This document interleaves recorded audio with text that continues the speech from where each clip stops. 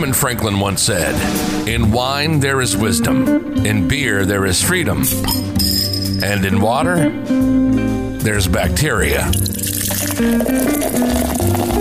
No bacteria here. This is On the Back Bar. On the Back Bar is your gateway to talking to the people behind the scenes at bars, distilleries, and vineyards around the world. We'll talk to the experts in the industry about future trends, people, spirits, cocktails, wine, and everything else. So kick your feet up, pour your favorite drink, and hang out on the Back Bar. This is Christopher Menning.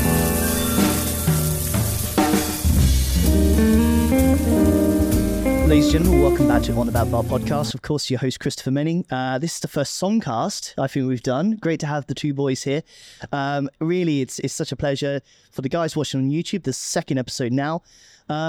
Gentlemen, how are you both doing? There's a lot to talk about. You've bought a bottle of wine, which I'm very happy about too. Guillaume, we'll start with you. What's been new? What's been going on? Everything is actually very nice at the moment. I mean, we're supposed to be on a low season if we speak about business. Mm-hmm. Yet things are still very, very busy. I'm very happy to be with you today, guys. Long friends and people that I'm very happy to have a drink with, but also to try this new experience. Fantastic. So, all good, all good. We live in Thailand, so what else could it be? Good. And how about yourself, man? How's life? Yeah. How's it all going?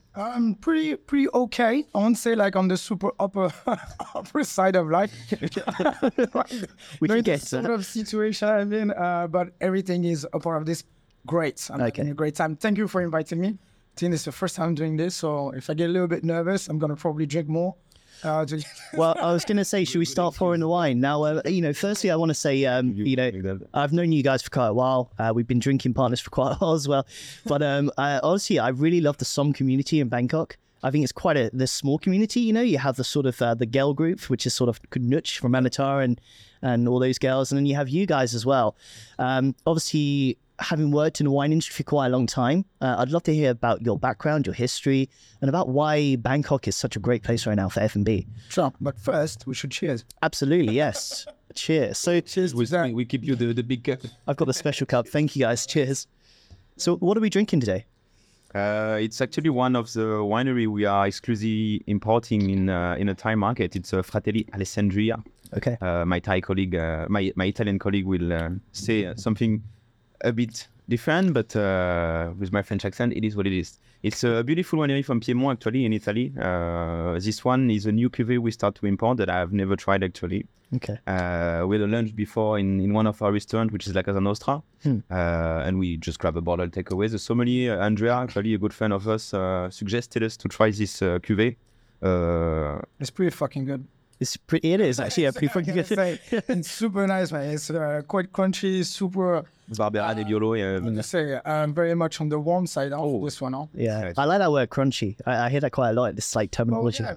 It's a new crunchy trend. It's true. It's quite a new trend to kind of... Yeah, new slang, isn't it? Like, yeah, okay. You can hear it a lot, but then it tends to say more about the kind of, you have like a freshness of the fruit inside the wine. For me, there's like a crunchy fruit sign. Yeah. But this one in particular, super warm, very nice, a little bit even jammy on the notes. Yeah, you're in the Leng area, so it's something very, very light, very easygoing. Yet you still have the Barbera Nebbiolo character in the wine, so it's quite nice. So Guillaume, obviously you work for the wine merchant for how long now? About 4 years? 4 years, yeah. Yeah, okay. So the wine merchant. Alongside that, you also write for me for Gastronomy Lifestyle. You're our monthly wine writer, which we really, really love. You've had some fantastic guests on as well.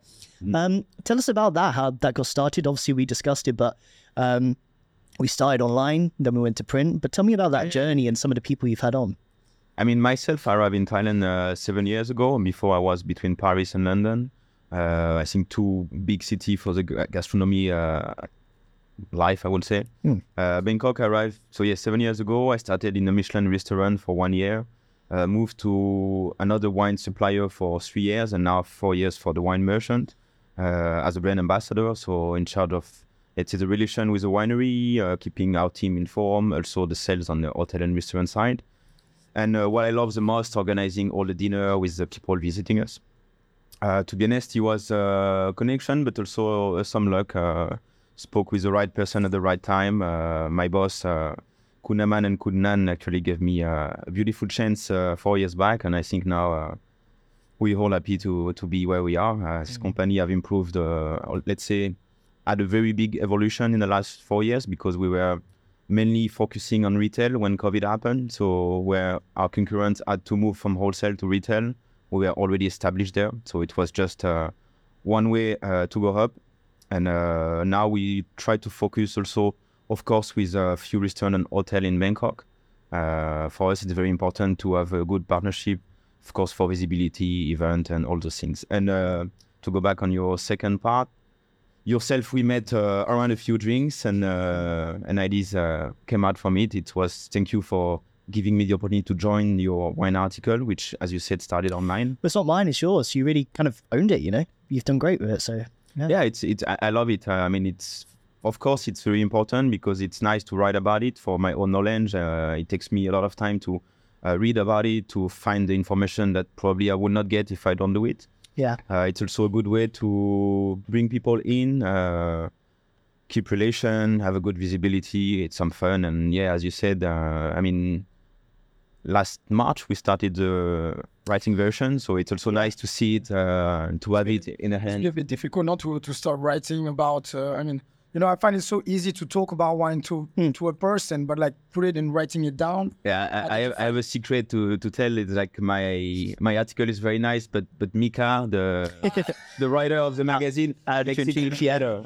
Okay. Yeah, my French and English become more English when she's involved. I knew something was involved because when I read his not as bad as he article, thinks. It's okay, but when I read his article and when I know him, like, okay, what happened? You know, The thing is, like, when you love wine, like, you can go like too far and you never stop, and so it's nice that she retract everything and keep it maybe a little bit more simple approach. yeah, we do have to shout out to Mika. She's a fantastic editor-in-chief. She really is.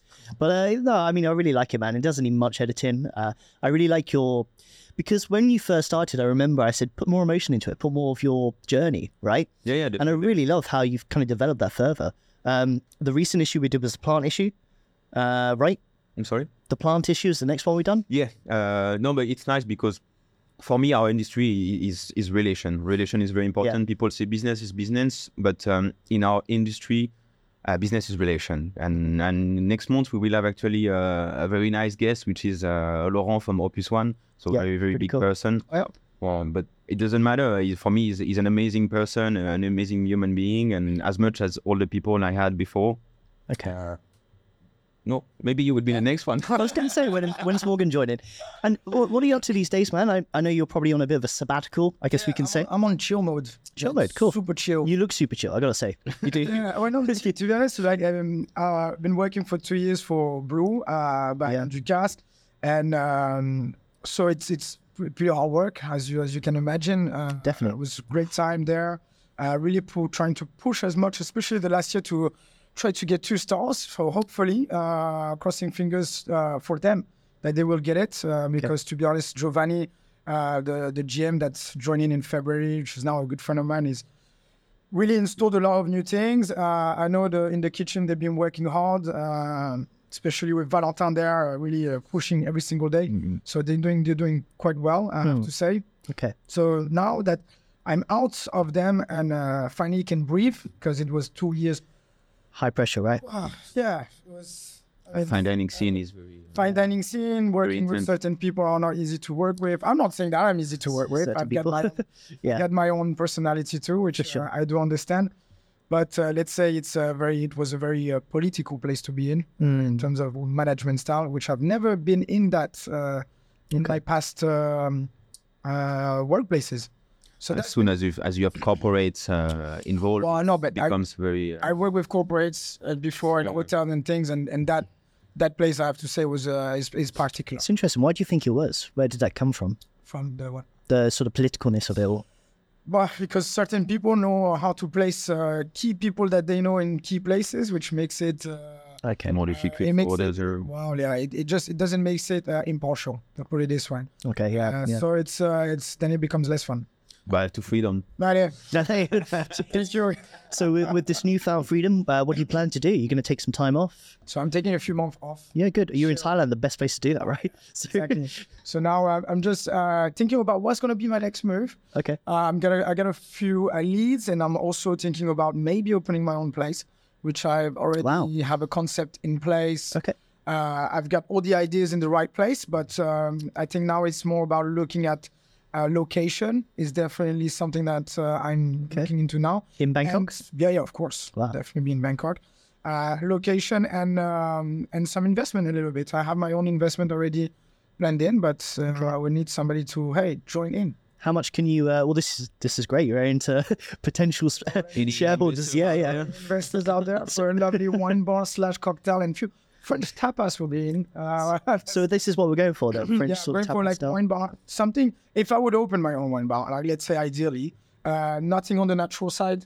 Sorry for natural and wine lovers. Because that tends to be the way now, right? It's a trend. It's a trend. It's a trend.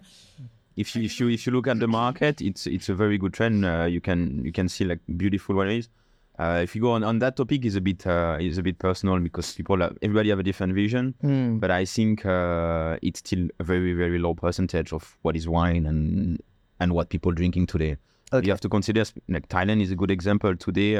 For example, the alcohol consumption in Thailand, wine is 1%. So natural wine would be 0.000. It's still very, very, very low. But yeah, I mean, it's okay. Everybody have a different. That's a crazy number. 1% of alcohol consumption is wine. You have to consider people. Wine is still considered as a luxury or prestigious, but it's becoming more and more. The taxation, everything makes it the cost shipping. Everything makes it a bit difficult. Wow. But first of all, it's a beer and whiskey country. So it takes a time to change the culture, or maybe not change, but bring something new. Yeah. Step by step, it's getting there. I thought it was 1%. Yeah, that's mad. That's a mad statistic. Yeah. But then it's also like spirit. Maybe a bit more, but No, then it makes sense. In a way, it makes sense. Yeah, but spirit consumption is very similar because spirit consumption in Thailand is actually 90% locally made stuff. Yeah. Oh, yeah. But it's because of Sangsum Regency. But I always say as well, Bangkok and Thailand are very different entities, right? Of course. Yeah, but if you compare like how many people drinks beer, like we are the first one to order Singa or whatever, without putting out brands. But any beer you go at 7-Eleven, there was no sponsorship from Singa there.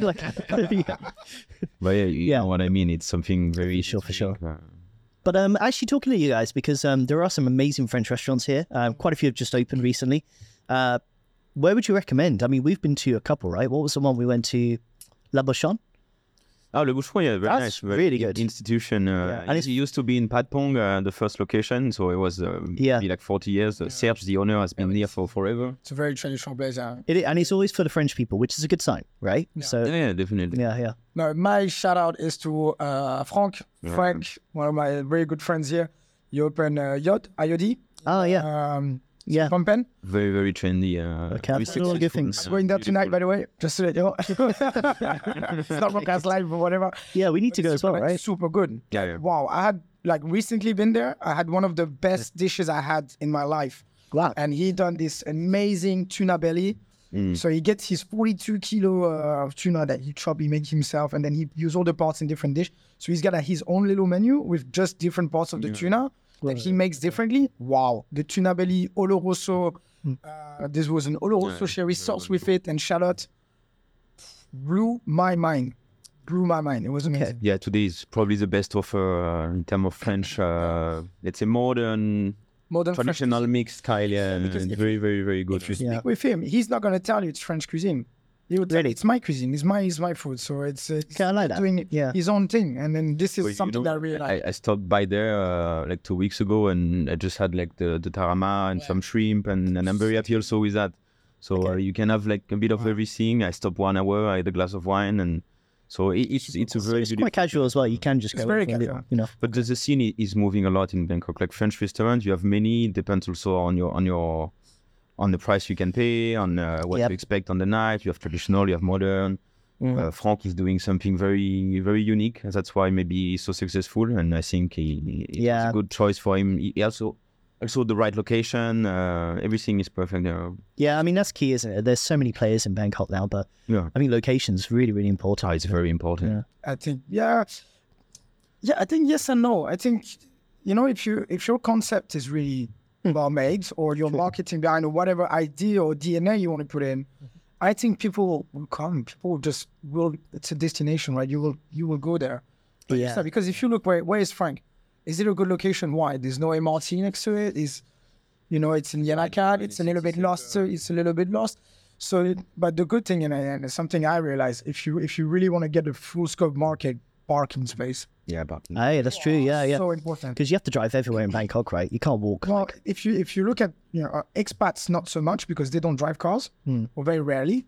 But if you're looking at more the local Thai community that you want to get, and one of the most important profile I would say that you want to get in your restaurant, they all drive cars. Yeah, it's true. Yeah, of course. And even if they don't drive, it's always nice to know that the car is next parked with the driver. It's easier to think that. Exactly. And most houses have multiple cars as well. It's just Of course. so much traffic right now in Bangkok. Yeah. That's why we got late. Sorry about that. So how long have you been in Bangkok for now, man? About the same as us, like 5 years or? Yeah, 4 years and a half. 4 years and a half. I think I came in 2018. Yeah, 2018, right before COVID hit. What brought you here? Huh? What was it work the or? Liboire Hotel. The opening of Chef Table with Vincent Thierry brought me here. I was in Monaco before that as the head som of Koya in Monaco. Nice. And it was super cool. Wow. Yeah. Amazing time, a little bit more festive, less fine dining, really nice and grooving there. And then when I got contacted by the Liboire, I kind of was like, why not? But the perception of Bangkok at the time before I arrived was definitely not the one I had when I arrived. Really? Oh man, completely not. Yeah. I love it. It's like I'm super happy to be in Bangkok. Yeah. And being in Thailand. I love the culture. I love the people. The whole F&B scene, the French community as well is quite strong and it's really nice. We have great friends that it's very vibrant. Super welcoming. So that's what brought me here. I think it's I think Bangkok's still very different to what most people presume it to be. So when they come, they really are quite shocked, Yeah. Oh, thank you. No worries, guys. See, I'm losing my skills already. I've got a hold of my glass. That's why. But no, it's true. And I think Bangkok is there's so many different levels, right? If you want to go party and, Khao San Road and do the backpacker thing, you can. Yeah. You want to do fine dining, there's, 2 Michelin stars. We've got 36 Michelin stars now, I think, in Bangkok. Thanks for letting us know. It's in the whole country now, Yeah. So, it's incredible. There's just so many different levels to appreciate. But, where do you guys normally hang out these days in terms of bars, for instance? What's been your top level? Of course, we have wine bars, and most of the time in our properties. So, so the wine merchant actually has quite a few. For me, outside the fact that I'm working for this company, I think they have the best offer and best location in terms of wine bar, because you will pay a wholesale price in a retail area, and also very comfortable. But otherwise, I like a lot going to Yod. Modgao, I like a lot. Modgao is very nice. I like their new place. New location is very cool. Yeah, Café des Stagiaires a lot. This is my go-to place. But Alex, one of my good friends and also a partner there. But it's just they have a really nice terrace, so you can just chill outside. Great cocktails, great food. So it's really nice to just chill. So Café and Bardo.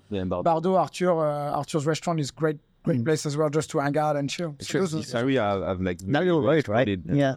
Man, it's crazy. Arthur actually he just moved back. He was at Oro, the manager for a while, and then moved back to his own property. And of course, that's right. Yeah, always good to see him. I was there tonight to go to much Negroni, but they are good. So it was super nice. Yeah. Cool. So, what's going on with the wine industry right now? What's new in Bangkok? What's exciting? Because I know we talked about natural wines, and that's the sort of trend. Is there anything else going on? Bisou is a great place. Cool, regarding wines, okay. Theo, the partner also and sommelier there, did a fantastic job with his wine list, which I see that he put over 200 references. But it's super nice. I think now I feel like the wine is opening up greatly in Bangkok, and but the most important, and which is our job in a way as Soms and people from the wine, to make it understand to people that wine is a fun thing. Okay, yeah. It's It's no need to be so serious about it. It's Do you think there was a stigma before? It's like, you said about like the premiumization. Was it a stigma of, only for fine dining people and only for that level? And in fine dining, people see it as something like it can be scary. Okay. And I would put myself as any person that doesn't know about wine, right? Yeah. And you give him a list with 200 bottles on it, you don't know anything, right? Right, yeah. Only that it's expensive. So. It's intimidating. You don't want. And then when we come in as some we get guests that looks at us like, "Are you're here to rip me off?" When you're right, yeah. They're scared of that. But actually, like I'm super passionate about wine. I love what I do, but we are here to guide you and to guide the people towards the best wine. And to be honest, I never look at the price. I don't care. I'm not here to get your money. At the end, the money goes to the company. So you want to make profit. You're happy to do so. But your main focus is, I want you to enjoy the wine. Yeah, and at the end, if you idolize the customer, you will come back and spend again, and it was more than one time sell. But so for people who don't know about wine, say those customers, what type of thing do you normally point them to? Like how do you sort of... The main thing you ask, it's what do you like? And when people don't know, you have to find it out by yourself, by asking questions. Like investigation. Like it is a personal job at the end. You have to, you need to be, social with people. You need to be able to talk with them. And the wine scene has changed a lot for many reasons. First of all, COVID changed everything. I think this wholesale retail things was breakdown because when wholesale was not existing anymore during COVID, every supplier had to turn back to retail. So people also understood that they were paying much more than they pay. Yeah. And this put the price but very down. I think my company did also a good job in that part. Like Aman, I'm sorry I have to say it, but he was the first one who bring champagne below 2,000 baht in Thailand. Which is crazy actually, because it's crazy. And now it's increasing again because of the demand or because of the lack of production or whatever. But the things changed a lot during COVID, and also the fact that China and Hong Kong was closed. Many people of the industry moved back to Singapore or Bangkok, and it helped a lot the visibility.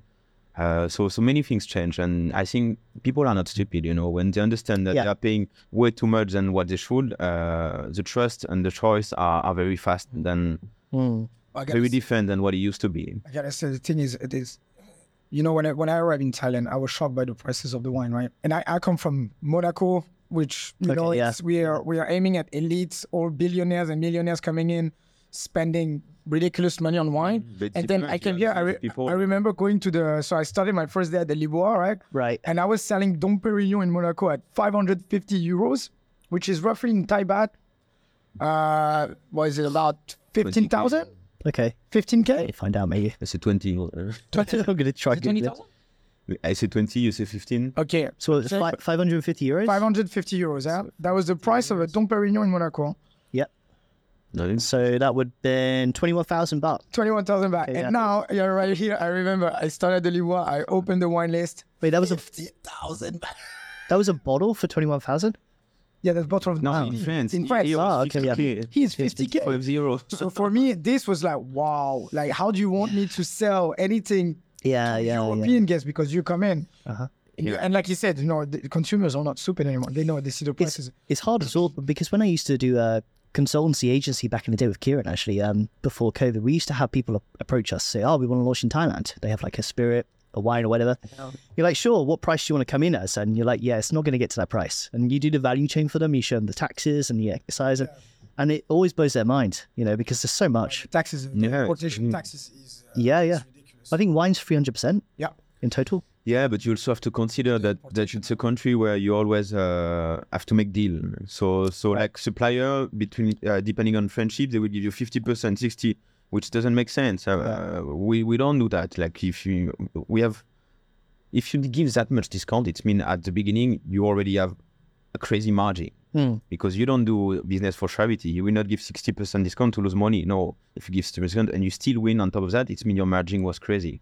And this is something which was real for many suppliers, unfortunately. And on top of that, you have the hotel who will do like 2 or 3, I don't know, depending on the pricing. So of course, when they start to buy wholesale directly from supplier and realize the difference of price, when they go people to the restaurants, crazy. And now that's why also it's a big trend to bring their own bottle, because if you have to go to a hotel, you buy this bottle 1.5, and they sell it for you 7,000 in a hotel. You rather pay 1,000 baht corkage fee. You see in France and in Europe. Nobody brings their own bottle in France. Yeah, because you don't want this taxation, cost shipping. It's rude. You do this in France, they look at you. You don't do it. Yeah, but after the prices are affordable, like it makes sense. But then I go to a restaurant to experience new wines, right? And I can't do it if I bring my own bottle. So I want the sommelier to challenge my expectations, show me something I don't know. You know? Yeah. So this is totally true. I mean, ourselves, we work with many boutique wineries, so allocation can be very small, depending if you get 1, 2, or 3 times a year. So that's how we're gonna deal, because we are very strong in retail, but wholesale. Horeca, hotel and restaurant are very important for us. And people ask us how do you deal with it? If you have a shop and you want to try, you want to sell me the same wine for the same price. I say we work differently. We will have some items that we know you like, we will allocate for you. We always try to do this kind of deal. Communication is very important, but as we said, to go back, for example, we just receive Rayas. We import Rayas exclusively, indirect, no open market, which is very, very rare item. And I know few places that loves it, that wants it, so we give them priority. We also have private customer, of course, to fulfill the wish to try this wine. Okay. But now we have, today, I have 4 or 5 wine bar in Bangkok, which have Rayas, and you can go there and try Rayas, which speak about Domaine des Tours, Château Font-Salente, the whole range. So it depends also on what you want to do. If you just want to sell to make money, or if you want also to build partnership and bring new activities. I mean, talking about bringing your own bottle as well, corkage fees, what's a reasonable price, you think? Because we got charged the other day, I won't say where, but it's 1,500 baht. Yeah, that's what I used to charge in my restaurant. Okay, so that's pretty. That's what you think? Okay, yeah. Well, it's either that, or normally you match it to the price of a house wine. Which I think is pretty fair. But a lot of them will tell you can buy one and get your free corkage. So basically, you can have a bottle of red, you buy a bottle of white. Yeah, which is fair. That's pretty fair. I like that. Yeah, that's the way you should be. Okay, but it's a matter of. People ask you to pay 1,000 baht for what? Just for opening a bottle, so you don't want it. But if you pay for a bottle and open one, you don't think that you give away money for free. It's just psychological at the end. But it's still fair at some point to pay for a corkage. But in Thailand, in Venice, corkage is just to slow you down a little bit so you don't bring 20 bottles, but you rarely pay for it. Yeah. And me, I totally agree with the fact that open one, bring one, it's very fair. Very fair. But the problem is, I had guests that booked private dining rooms, right? And they came in with 8 bottles of wine. Wow, okay. 8 to 10. Right. How many people? Oh, yeah, that's for 6, it was about even plus. No, if it was 6 of us, then big wine, big wine guys that they love trying different things. So everybody brings a bottle, and then of course, at this moment it becomes difficult to say, okay, I'll buy a bottle, but then, otherwise what happens is that they will buy a very expensive bottle at 20K or something like that, and then we will kind of waive the whole. Okay. Whatever. Yeah. Until that's right. Once more, it's a relation. It's a case by case situation most of the time, especially for regulars. In terms of wine, I mean, it'd be interesting to hear what you're drinking right now. So obviously we're drinking this fantastic wine now. I can't pronounce it. Sorry, my French is terrible. Alessandria. Okay. What is it? Alessandria. I'm not going to try and pronounce that. But what else are you drinking right now? What's quite exciting? Any producers you want to recommend? From my side, as I said, it depends on the allocation. We have wines we receive once a year, so it's always when my boss send a new list of product coming, it's always like Christmas. We look like, oh yes, this is coming. So now at the moment, we have Domaine Joblo in Côte Chalonnaise, which is very beautiful. We have once a year. Champagne, of course. Champagne is a very, very big trend at the moment. We go to Origo. Oh, nice. I'm a super big fan of Origo. I love every single cuvée that they pull out. I did, yeah. I would have not worked but I do like the bottle design. I've got to say, it's a nice bottle design. It's beautiful. Yeah. Oh, I like the argon. Oh, my God. Stefan, we need to get him one T-shirt. Give me one T-shirt, please, that I can wear my day off. No, it's good. I love every day. But champagne is pretty popular, right? Yeah. Crazy trend. It's of course it's beautiful. So there is a good reason behind. But now we're receiving Jackson. That just have you tried Telmont yet? Yes, this is no, I haven't tried your champagne yet. I need to bring Telmont, so for sure it's in the market. We don't listening tonight. You don't bring. No, I couldn't, guys. Sorry, it's I didn't have allocation for this. Champagne, the success of champagne is very crazy at the moment. But I actually went there recently. I went to Champagne Telmont I think March, I guess it was. Yeah. Oh man, being in Champagne is amazing. It's beautiful. Such a beautiful place. It really is, going through the vineyards and seeing it all. And you know, they love the food. They love they are very welcoming. Yeah, no yeah. matter who is there, and the owner will put his boots and will go in the field. Yeah. No, it's amazing. But Tamon was in. Sorry to plug it as well, but anyway, these in the vineyard. Oh yeah, exactly. in the vineyard, you can see as well, because they're pretty much organic now, nearly 100% by 2025, I think. But the ground, you can see the soil's alive. Yeah, of course. Compared to other vineyards, you can see it's completely different. Between like this organic For sure. soil and Absolutely, yeah. in such ways. Yeah. So that's a big thing. Are you seeing more people doing that now in the wine community, or? Yeah, but you know, sustainability or organic and biodynamics, it depends on the legislation, depends on the country. If you go to Loire, they all doing this mainly. By the on Bordeaux, you can't almost. But for example, okay, I will not put name on countries, but there is some countries that organic will allow them to use pesticide that you would never be able to use in France. Yeah. So sometimes organic or biodynamic doesn't. Okay, biodynamic is different meaning, but organic will not mean as much as you think it means. And I think it's very important. That's what is natural wine about. Sorry. Natural wine about. There is some natural wine which are exceptional, like for example, La Ferme de la Sansonnière, Marc Angeli. He used to be a woodmaker. He's in Loire. This guy is respecting the soil since forever, and he has, of course, all those titles. But it's not the matter. He's still an exceptional winemaker. So I think for me, the most important is always to know the winemaker and the way they treat the soil and make the wine. This is a basic, no matter the title they have on it. Yeah.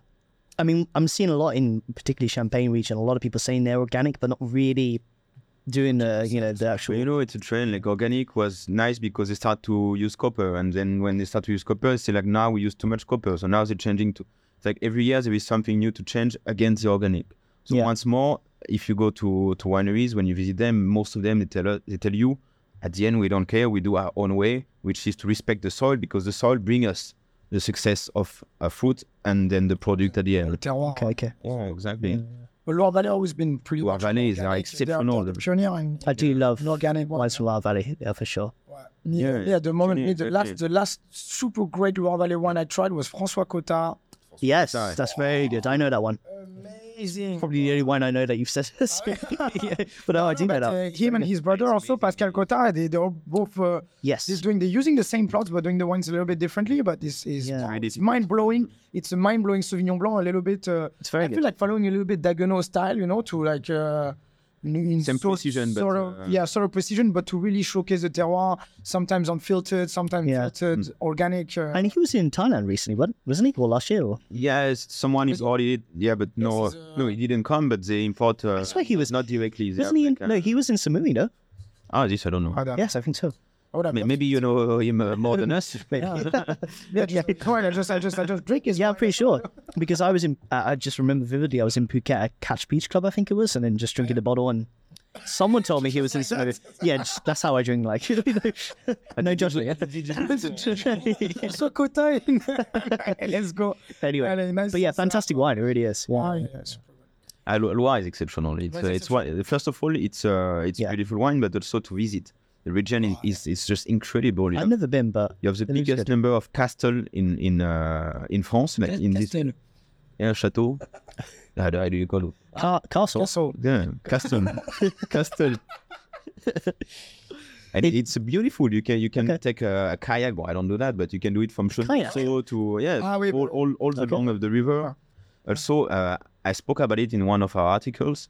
It was a region, they used to carve house in the limestone. So basically now, of course, they don't live in this anymore, but people used to live before inside the soil, and now they use it to edge the wine. So if you go from, let's say, Chinon to Saumur, all the cellars are natural cellars below underground, and it's just incredible to visit, and people don't even know about it. So it must keep it really cool, right? Yeah, super cool. Yeah, like I was there in last 2 years ago. It was like 30 something degrees outside. And you go inside, you need a jacket. Like, okay, I'm pushing it a little bit, but the reason is snow falling. Sure. So, guys, I mean, there are a lot of people listening around the world. We've actually listened to in 76 countries now, 25,000 listeners, I think. So, a lot of people actually look to this for advice for where to go in Bangkok. So, maybe I can ask you off the cusp, your top 5 recommendations for maybe restaurants, fine dining, also street food. and also bars to visit. So maybe Guillaume, your first 5? It doesn't matter. We don't speak about only French. Huh? So anything. It can be all random, fine dinings, bars, and... Yeah, say someone had one weekend here in Bangkok. Where would you recommend them to go?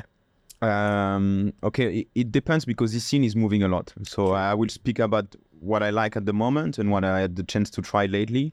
But of course, it's something to, depending on the time. But okay, for sure, we spoke already about Yod, which is a very nice place that just came out, Italian restaurant. Like Casa Nostra, it's a very, very wine cellar with Italian food.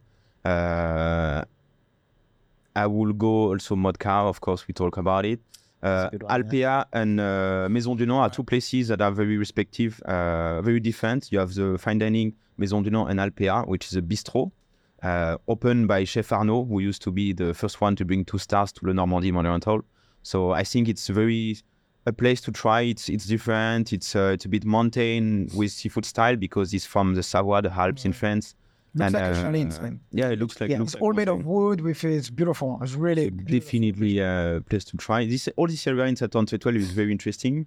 In terms of restaurant, more on the fine dining side, I have to give a big up to Mia Restaurant, which is for me one of the best place, which is underrated. It is. Tom and Michelle are beautiful people. They are amazing. Yes. The food is incredible. They are very passionate. To be honest, it's the only little annoyment I have with the Michelin guide is like for me they deserve a star more than many others. And if I can jump on that subject, I want to shout out to Clara, to Christian from Clara. Sure, because he didn't get a star yet, and he 100% deserves. No Italian got a star. I was with an Italian yesterday who's still moaning about this, but it's very true. It's crazy. It's crazy. And Christian and Clara, they put so much hard work every day. We went together last time, right? Yeah, I had a chance to go a few times, but yeah, we've been together. I also did a few events there. Actually, I did a Paul Roger champagne dinner with my previous company. Okay, yeah. I did a Chateau Guiraud, which is a sweet wine with Sandrine Garbet, which is a new general manager for this chateau and used to be the chief winemaker of Chateau d'Yquem for 27 years. So this place has a lot of potential. Me, personally, I love it. So I want to really push people to try it. It's a fine dining approach, of course. Hopefully, this year they will get a star. Otherwise, a new, more, let's say, fancy style or fine dining, Suring is just exceptional. I had the chance to try it lately. And just wow, for 2-star, it deserves it. It's very, very good. Right. Also, you don't let me anything to say else. Well, I was going to say, I think I've gone past 5. he went through all the top places I was now had in mind. Okay, one more. It's I've been to Brasserie 9 lately with Chef Hervé Frera. I saw your photos. They're pretty good. It was exceptional, and I didn't go there for maybe 4 or 5 years. And you went to it before? No, I didn't go for the disco event. But definitely a place to try now. Very traditional, very classic, but perfectly executed. So. Okay. Morgan, what about you? Please. Yeah, sure. After telling good place.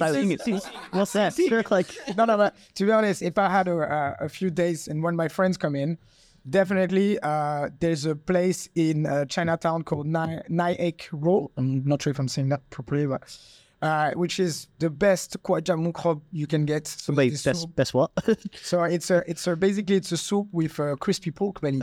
Nice. Okay, this is cool. Wow, yeah, like this is my go-to place. I go there at least once a week. Really? That good? Yeah, because it's super nice and it's super street food-ish. You just come in, you sit down, you eat, you subtitle go. When about the name. Yeah, so that we got. Can be added, you know. So that's the place I tend to bring because if you come to Thailand, you come for. Got to try the street food stuff. Yeah, definitely. That's one of them that I would bring the people to. Obviously to cheer, like I said, cafe, but a mention to Ojo at the Mahanakhon. If you come in Thailand, you go there. It's Mexican, but like Mexican not fine dining, but it's really well calibrated. The food, the chef, the work that he makes there is great, and then the view. The view is just amazing. Great. So if you're coming for a few weeks, you are on 80th floor of the. It's a beautiful design as well. Bangkok, and then you go on the rooftop. You go have a drink there. So that's definitely worth it. So of course, we mentioned Yod. Suring, I totally agree with you. Suring was great. And I had the chance to do a wine dinner there, and they calibrated, like the pairing was made following the wine. I've never eaten a Suring. To some point. So it's a budget. it's not cheap, but it's 2 Michelin stars, so obviously you have to. Worth it. But I think it's worth the money, but I just never had time. Yeah. And I know the guys well. Incredible. It's a 2 Michelin star, and they do 50 cover per lunch, Right. 50 cover per dinner. They're busy, huh? I've never seen a place 2 Michelin star doing that many and keeping standard that high. Yeah. It's incredible. But then there's 2 places I really want to try is Potong. Oh, you never been to Dong? Yeah, no. We've been together actually. I really want to try, and then there's Ban Tepa, which they are my 2 Thai restaurants I really, really want to try. So. I've actually got to say both of my favorite restaurants. Yeah. Really? Ban Tepa. Oh, yeah, We went to both of them together. We eat together a lot. But Ban Tepa was next time. Ban Tepa was exceptional actually. Yeah, really was. There was nothing bad to say about that actually. No, it was like Tam is doing a great job. Yeah, because sometimes you go to a meal and it's like, okay, this dish was like hit and miss. This was okay. This was really good. Ban Tepa was like everything. Okay. So it's nice. Very, very nice. Yeah. Then regarding bars, if you look at it, Smalls on classic, yeah. It's like a legacy. Which store is it? Swan Plu. Swan Plu, yeah. Swan Plu Smalls is a place to go. Industry night every Monday night, by the way. So David's one. done amazing, yeah. Amazing. And then you can eat those beautiful Vietnamese sandwich. Like, how is it called? Banh mi. Banh mi. Banh mi. Oh, yeah. So for us as industry people, work, pretty late. It's great to go. Also, Eat Me. I went there recently. The last order is 1 a.m. or midnight. Okay. Yeah. Eat Me? Man. Oh, didn't know. Eat Me is 1 or 12:30 or midnight 30. So those are good places for industry people or late night drinks. And then definitely for a casual dining, I have to shout out to Gigi because I found that Gigi Dining Hall and Eatery, it's great value. You have really good food. It's super nice atmosphere. The decor and interior design is amazing. Actually, if you want to share about one good evening, I have to start with you start at the Wine Machine Sukhumvit, you go to Gigi for dinner, go to Iron Balls for a drink, and end up at Sing Sing, and you have a good night. This is your complete night. I'm gonna say though, it's true. Those guys have got monopoly on that little road. It's so good. Cool, because it is cool. It's an all-in-one.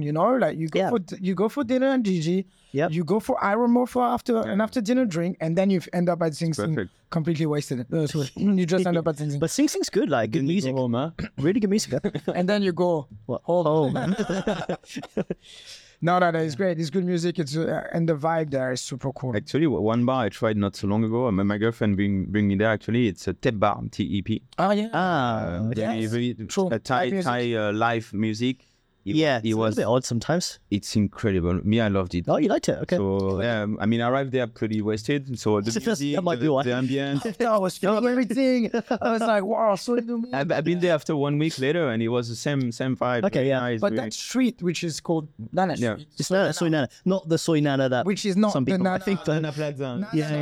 That's if true. you're coming into Thailand, go for Nana Plaza. Hey, I gotta say though, did you hear the statistics? I bring her there, but well, fair enough.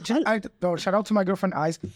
She's great, but to be honest, we went. Did you know that the statistic they've had 1 million people. Yeah, visit. I saw the post this year. So far. 1 million people visit. 1 million people. We're curious, but it is the biggest.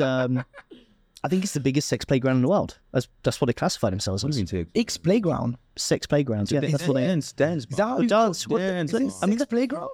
That's what they call it. Yeah. I've missed a place or two then. I mean, it's not. It's very, what I'll say is good choreography in a lot of these places, Oh, yeah. But 1 million people, that's a lot. Yeah. That's a hell of a lot. It's a big business. Huh? It is. I mean, Thailand is quite, let's say, now that the F&B is expanding and exploding at the minute, I feel like, because all the new places opening, like Pastel, Bizu, Yod, all those places are really, bringing up the F&B, but at the end, a lot of tourists are coming from a little bit that... Do you think it needs to slow down? No, it's cool. Because it's weird because there are still people, right? That's the crazy thing, these new openings. What is 1 million out of the, I don't know how many millions of tourists came every year? If you look at it, I think at one point it was about 300,000 people coming through the airport per week or something. I mean, it's crazy. But do you think we're like, because, in Bangkok, it's very hard to start a business, right? Restaurant or a bar. And if you don't have a good concept, it's going to die pretty fast, right? But you need the right connection. Do you think, because now it seems to be like every week is a new restaurant, new bar, it's like just... the scene is changing. It's crazy. But I don't think it should slow down. I think the more competition there is, the more restaurant there is. I mean, take London, for example. I mean, I lived there for 10 years. Yeah. It's an amazing city to be in, but you look at it, competition make you work harder. Yeah, definitely. True. Good. What what brings people is this little bit, and this is what I miss a little bit compared to Bangkok as a Somm, right? Right. Is the competition that you sort of have between the other restaurants, and there were so many sommeliers in London, so many very good sommeliers, and then everybody is wine fairs, a lot of things, and then I'm saying. And London is an insane scene. But you did there as well, right? Yeah, I did 4 years there. 2 years there, sorry. And it was just incredible. Yeah, I never lived there. I think it's a good place to stop there. Yeah, but but your English is different. When I love, as much as I love London, I would not go back and live there again. Yeah. I'm staying. I mean, most of the people that go there, Italian or Spanish or French, we go to learn the language. Right. So, and then after you see how it's incredible, how you can improve in in this industry at least. Yeah. I can't talk for the others, but for me, when I was like, wow, what is the city, The cost of living is crazy there. But London taught me almost everything, and I want to say it's in London that I found passion in wine. Also another cliche that I want to stop, right? Okay. It's not because I'm French that I know wines since I'm born, okay? Not all French people. No. You drink it in sommelier. It's like drinking since we're very young, okay, fair enough. Like I know when I was a kid, I had a recipe my grandfather used to make for me to like wine from a very young age. When I had strawberries, he would put sugar and red wine. And I would eat strawberries with red wine and sugar. How old were you? Like 7, 8. Okay, right. No, but to get your palate used to it. And my grandfather gave me that. So maybe it's because of him I had a passion for wine. A fruity wine today. Exactly. Bring back memories. But to go back, like London, I feel for a lot of people from hospitality, we all kind of been there at some point. Yeah, it's a place to stop by. And to be honest, we found Andrea Bricarello, which was the head sommelier of Galvin La Chapelle, who took me under his wing when I was 20 and taught me, give me the passion about wine, because at first, I was a chef de rang like anyone else, and I had this guy coming over and talking about wine, like how it tastes like, dry plum, super concentrated tannins and this and that. I would just be looking at this guy like, what the fuck are you talking about? No, seriously. And now you're sort of you're understanding. He took me in and it's like, I can see that you're getting bored in what you do. Why don't you come as a commis sommelier and, learn about wine? And he was challenging me every week, like, okay, tomorrow come back and give me all the cru of Chablis. Tomorrow give me all this and that. Yeah. And then he developed this passion into wine that I have today, and because of him. But I think it's a language, right? You have to learn the language, but it's also there's the narrative for sure, but it's also describing wine as a personality. You know what I mean? Like you have to use this poetic language to really get people to understand what wine is. Yeah, no, definitely. And also you speak about memories. Wine is memories. For sure. The first Bordeaux you tried, the first wine you drank. So I have a question actually. When was the first time you guys got drunk? Do you remember the time you were drunk for the first time as a teenager or child or whatever? Yeah, I think I was 14. I remember. Yeah, I think I was as well. So I used to. I think it was in a pub. So in England, everyone goes to pubs all the time. And I was probably about 14 with my friend. And I think a Guinness by mistake and help. No, yeah, it was fine. But I remember, what is that? I remember the first alcohol which I just couldn't drink for a very long time. That was like dark rum. Okay. And stupidly as kids, we'd seen who can do the most gulps. Yeah. I won at 21 gulps and projectile vomited straight after. Couldn't drink rum for like 10 years after that. You know what I mean? We all had one spirit like that, yeah. Spirit like that. Luckily, I drink much more sensibly now. It was vodka. Vodka. No, for the mistake part. But when was the first time you remember? Actually, it's fun because it's a friend of my family who used to bring me to skiing for the first time, to the French Riviera. His name is Charles Belay, an amazing person. And I was skiing with him, and in France, you have the restaurant in the middle of the piste. You stop the chalet. Skiing area, and where we were eating and they were drinking cider, so cider from Normandy, where I'm from. Yeah. And then I started to drink cider with them. I was like, I think 12 years old or something like that. And everything was okay until you have to put back the ski. And he told me the story. I don't remember the details, but he explained me, and I put back my ski and start to go straight away to the security area. And then they had to bring me down. It was my first. Helicopter came in like this. No, not helicopter, but yeah, when he told me that last year, I was like, wow. I don't really know if I really have one souvenir or when I get really drunk for the first time, but I definitely noticeably have a Wednesday afternoon. Oh no, I do remember. Oh, so sorry. I was 13 years old, and my grandfather put me into school in the boarding school.